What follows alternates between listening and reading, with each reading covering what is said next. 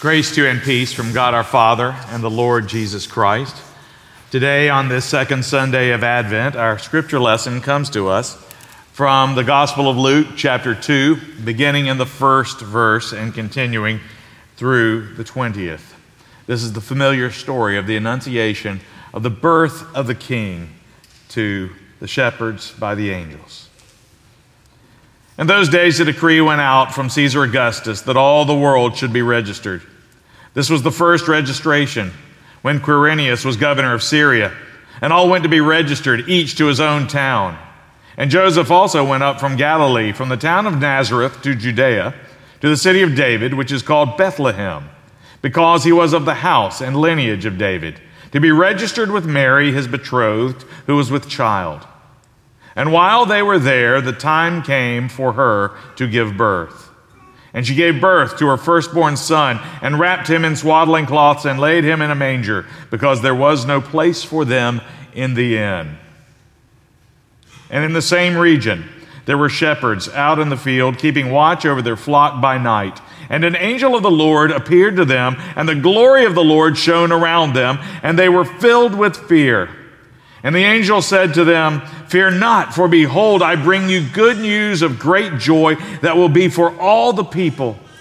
For unto you is born this day in the city of David a Savior, who is Christ the Lord. And this will be a sign for you. You will find a baby wrapped in swaddling cloths and lying in a manger." And suddenly there was with the angel a multitude of the heavenly host, praising God and saying, "Glory to God in the highest, and on earth peace among those with whom he is pleased." When the angels went away from them into heaven, the shepherds said to one another, "Let us go over to Bethlehem and see this thing that has happened, which the Lord has made known to us." And they went with haste and found Mary and Joseph and the baby lying in the manger. And when they saw it, they made known the saying that had been told them concerning this child.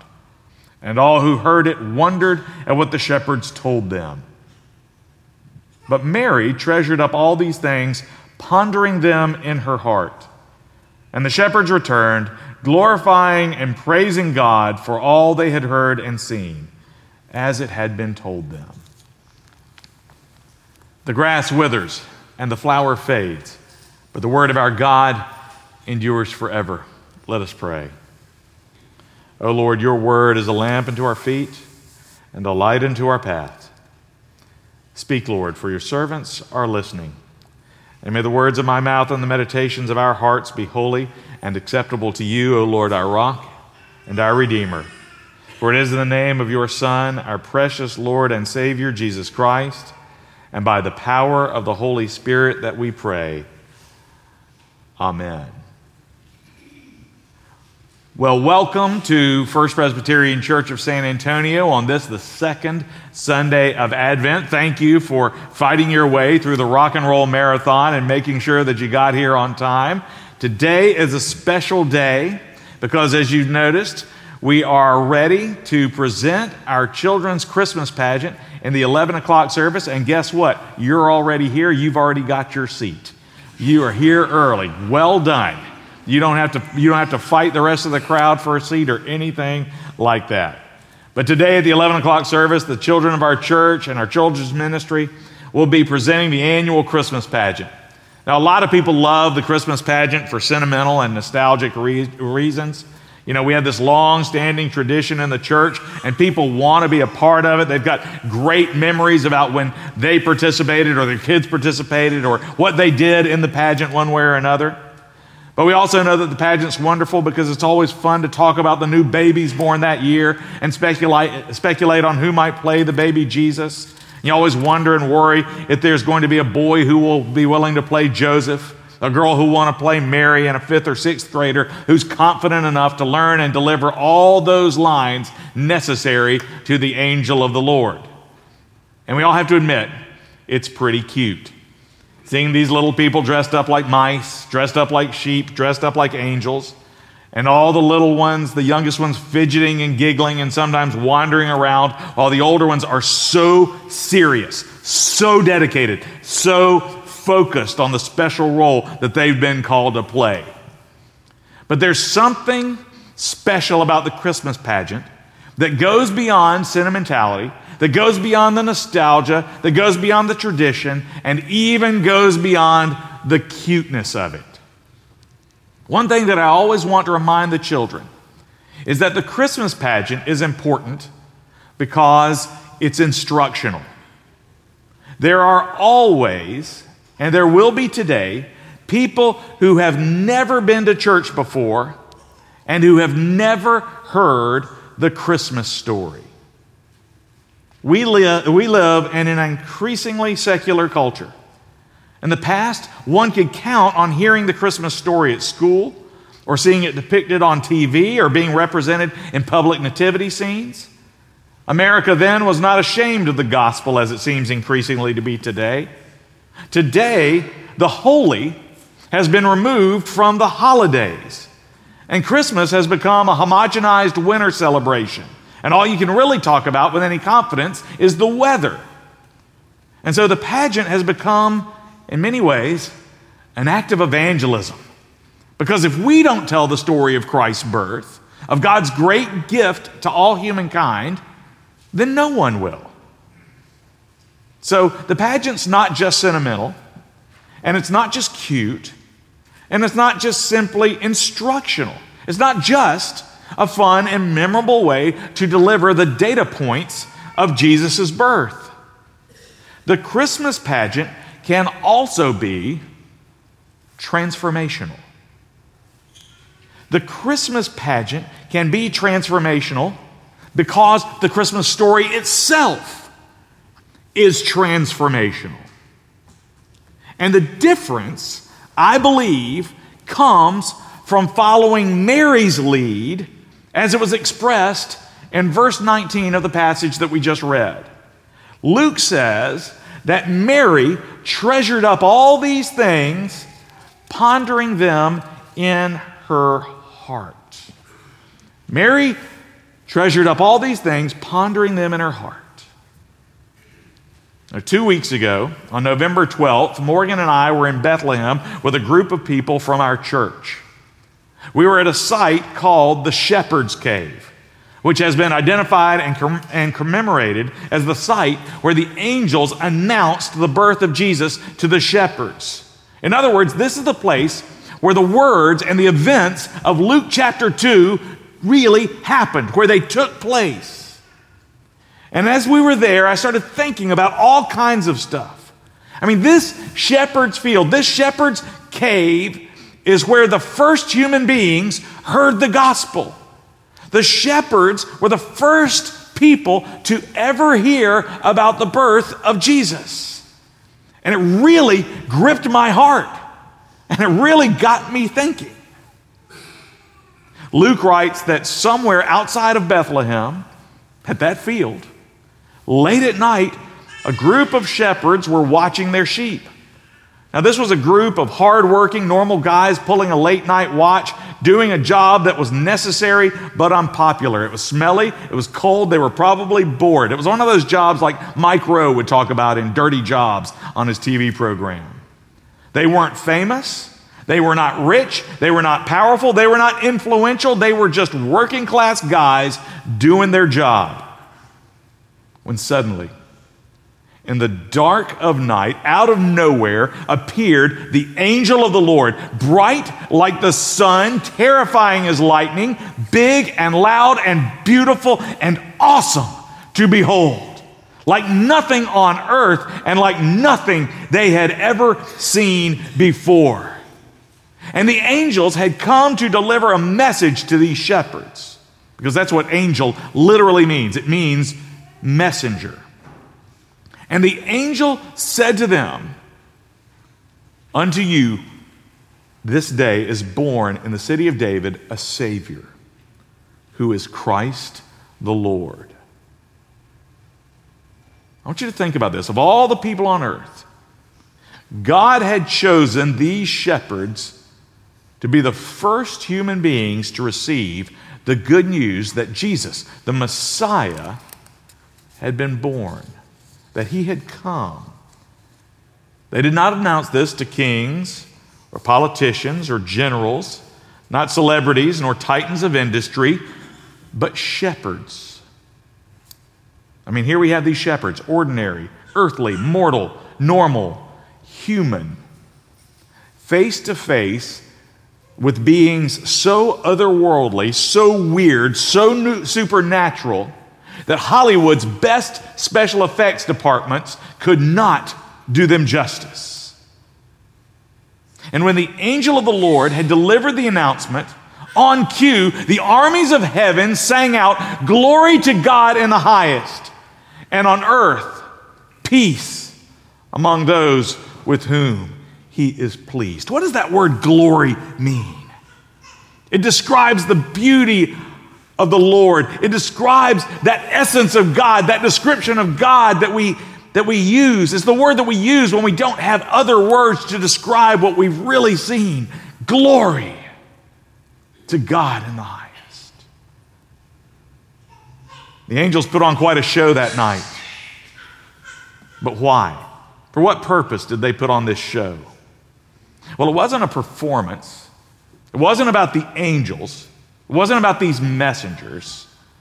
No, this display was about the Son of God. And the purpose of the show was to announce the coming of the Messiah. All signs, all fingers pointing to him. In other words, the angels did all of this to get their and to get our attention. That's why the angels put on a show that night. The purpose of the show was to announce the coming of the Messiah. Go to Bethlehem and see. You will find a baby wrapped in swaddling cloths and lying in a manger. He is Christ the Lord. He is the Savior. What does that mean? He is God's Christ. It means he is his anointed one. He is his chosen one. Chosen to be what? Chosen to be the Savior of the world. He is the one who will save the world. The prophets said that he would bring good news to the poor. He would bind up the brokenhearted. He would proclaim liberty to the captives. He would open the prison doors to those who were bound. He would comfort those who mourn because he would take away death and its sting. He will change the very nature and dynamics of civilization. The wolf will dwell with the lamb. The nations of the earth shall beat their swords into plowshares, and every man will sit under his own vine and under his own fig tree, and no one shall make them afraid. And the earth shall be full of the knowledge of the Lord as the waters cover the sea. The angels came to tell the shepherds and to tell us that this baby is going to change the world. And when the angel had finished his announcement, the heavens burst open, and the choirs of heaven sang, "Glory, glory, glory." And then the angels left as suddenly as they appeared. And the shepherds were left in that pasture, in that cave, with nothing left but the starry sky and a lot of questions. But then the story goes that the shepherds said to one another, "Let's go over to Bethlehem and see this thing that's happened." Luke tells us that they went with haste. And when they got there they found Mary and Joseph and the baby lying in a manger. And when they saw it, they made known the saying that had been told them concerning this child. In other words, they told Mary and Joseph what the angels had told them. And all who heard it wondered at what the shepherds had told them. But listen to this. While everybody else was trying to figure out what the shepherds were talking about, because remember, Bethlehem was crowded that night. It was so crowded that they had to sleep out in a cave, out in a stable where they were keeping the animals. So they probably weren't the only ones there. We never think about that, but there may have been other families in there with them. And everybody who heard this news were trying to figure out what's going on. What is this all about? What are these shepherds saying? And while they're all trying to figure it out, and they're probably peppering them with 1,000 questions, it says in verse 19, but Mary treasured up these things, pondering them in her heart. Scripture says she pondered them in her heart. When Mary heard the report of the shepherds, it got her attention. It made her think. But what was Mary pondering in her heart? What was she thinking about?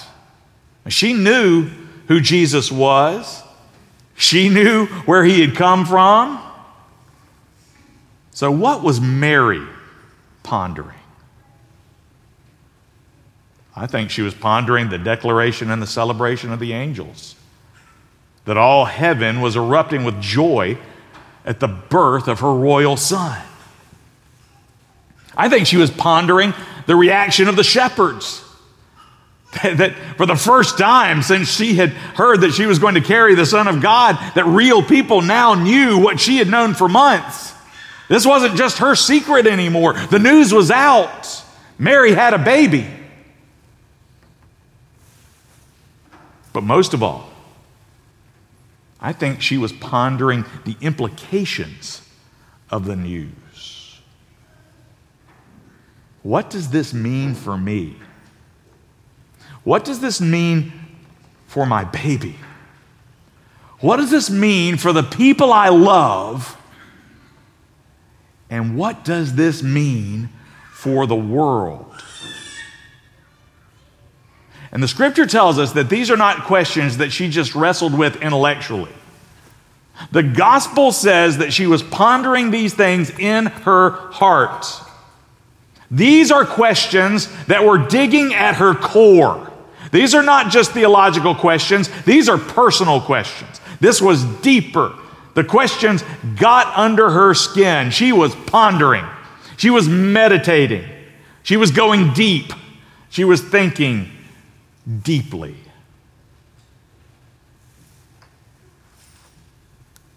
So at one point on our trip, I was talking with a member of our group, John Peters. You may know John. John's one of our deacons. He's the son of a Presbyterian minister. He's a world traveler, and he's also a really great student of the Bible. He knows the Bible front and back. So one day, I think we were at Mount Carmel, I pulled him aside, and I said, so John, have you learned anything new? And he said this, he said, it's not so much what I'm learning as much as what I'm pondering.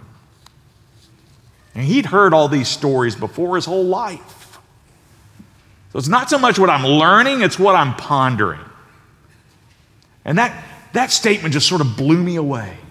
And so for the rest of the trip, this happened on the first day, the rest of the trip, my daily question for people on our trip was this, not just what are you learning, but what are you pondering?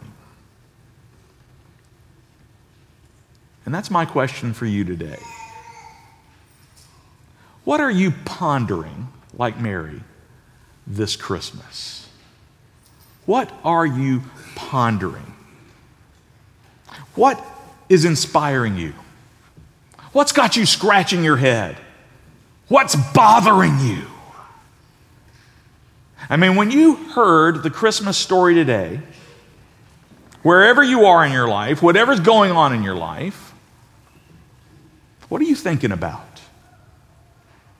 I mean, maybe you've heard this story 1,000 times, or maybe it's the first time you've heard it. The point is that the story hasn't changed. But maybe you have since the last time you heard it. Bethlehem hasn't moved, but maybe you have. How is your life different from the last time you heard this story? What are you thinking about? What are you thinking about today? Maybe you are a new parent. It's your first Christmas with kids. Or maybe you've retired. Maybe you've just sent a child off to college, or you're a new empty nester. Maybe you've lost a child or lost someone very important in your life. Maybe you just got a promotion at work. Or maybe you got some troubling news from the doctor. Maybe the challenges of life have just gotten too big for you to handle. Or maybe you just feel like you're going through the motions. Who knows? Maybe you had a bad experience with the church, or maybe you feel like God isn't real or He doesn't care. Maybe you prayed and prayed, but God just doesn't seem to answer. Does this story get your attention today? Does it challenge you? Does it bore you? Does it awaken you? Does it turn you off? Does it turn you on? What are you thinking as you hear this story? What are you pondering? Are you pondering the details? What happened? Are you asking yourself, is it true?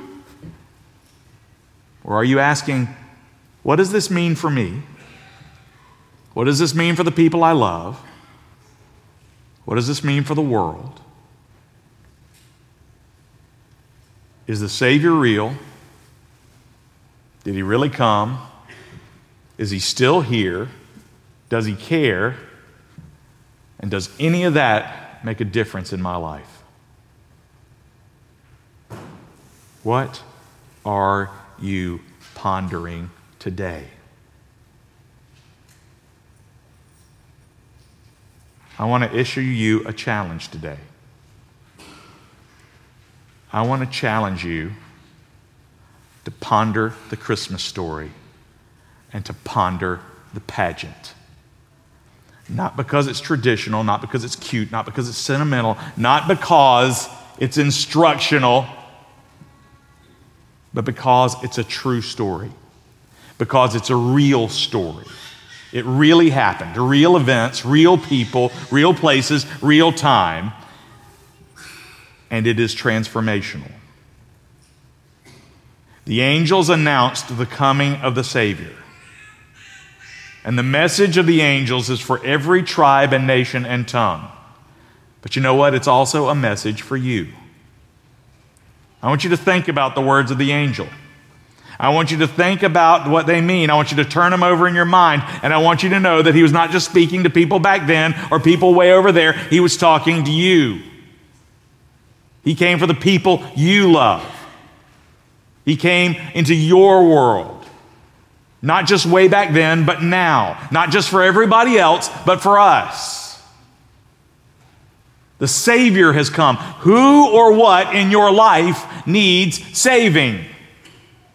Who or what in your life needs restoration or redemption? A son, a daughter, a friend, a spouse? You? Who needs saving? Who's broken or trapped or lost or defiant? Who is sick or hurt or lonely? Who needs direction or healing? Who needs a Savior? You? Me? Us? All of the above.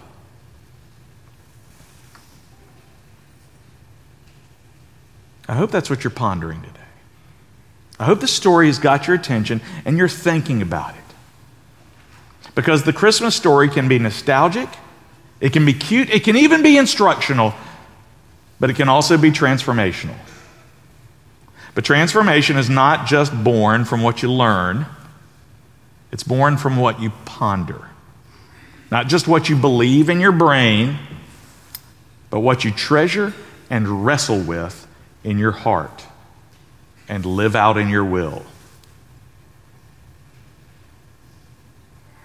The good news of Christmas can change your life. It can change the lives of the people you love. And it can change the world. If we will just take some time and take Mary's lead and ponder the message of the angels. Ponder the story and ponder the pageant. Would you pray with me? Heavenly Father, we have heard this story so many times that we take it for granted. And we think that we don't need to pay attention to it because it never changes. We've heard it before. But what's the difference in the equation? It is that we have changed. And maybe this time, right now, in 2022, maybe we're more in need of a Savior than we were in 2021. Maybe we're more in need of a Savior in December than we were in November, than we were yesterday, than we are today. Lord, work on our hearts. Let your good news be news to us.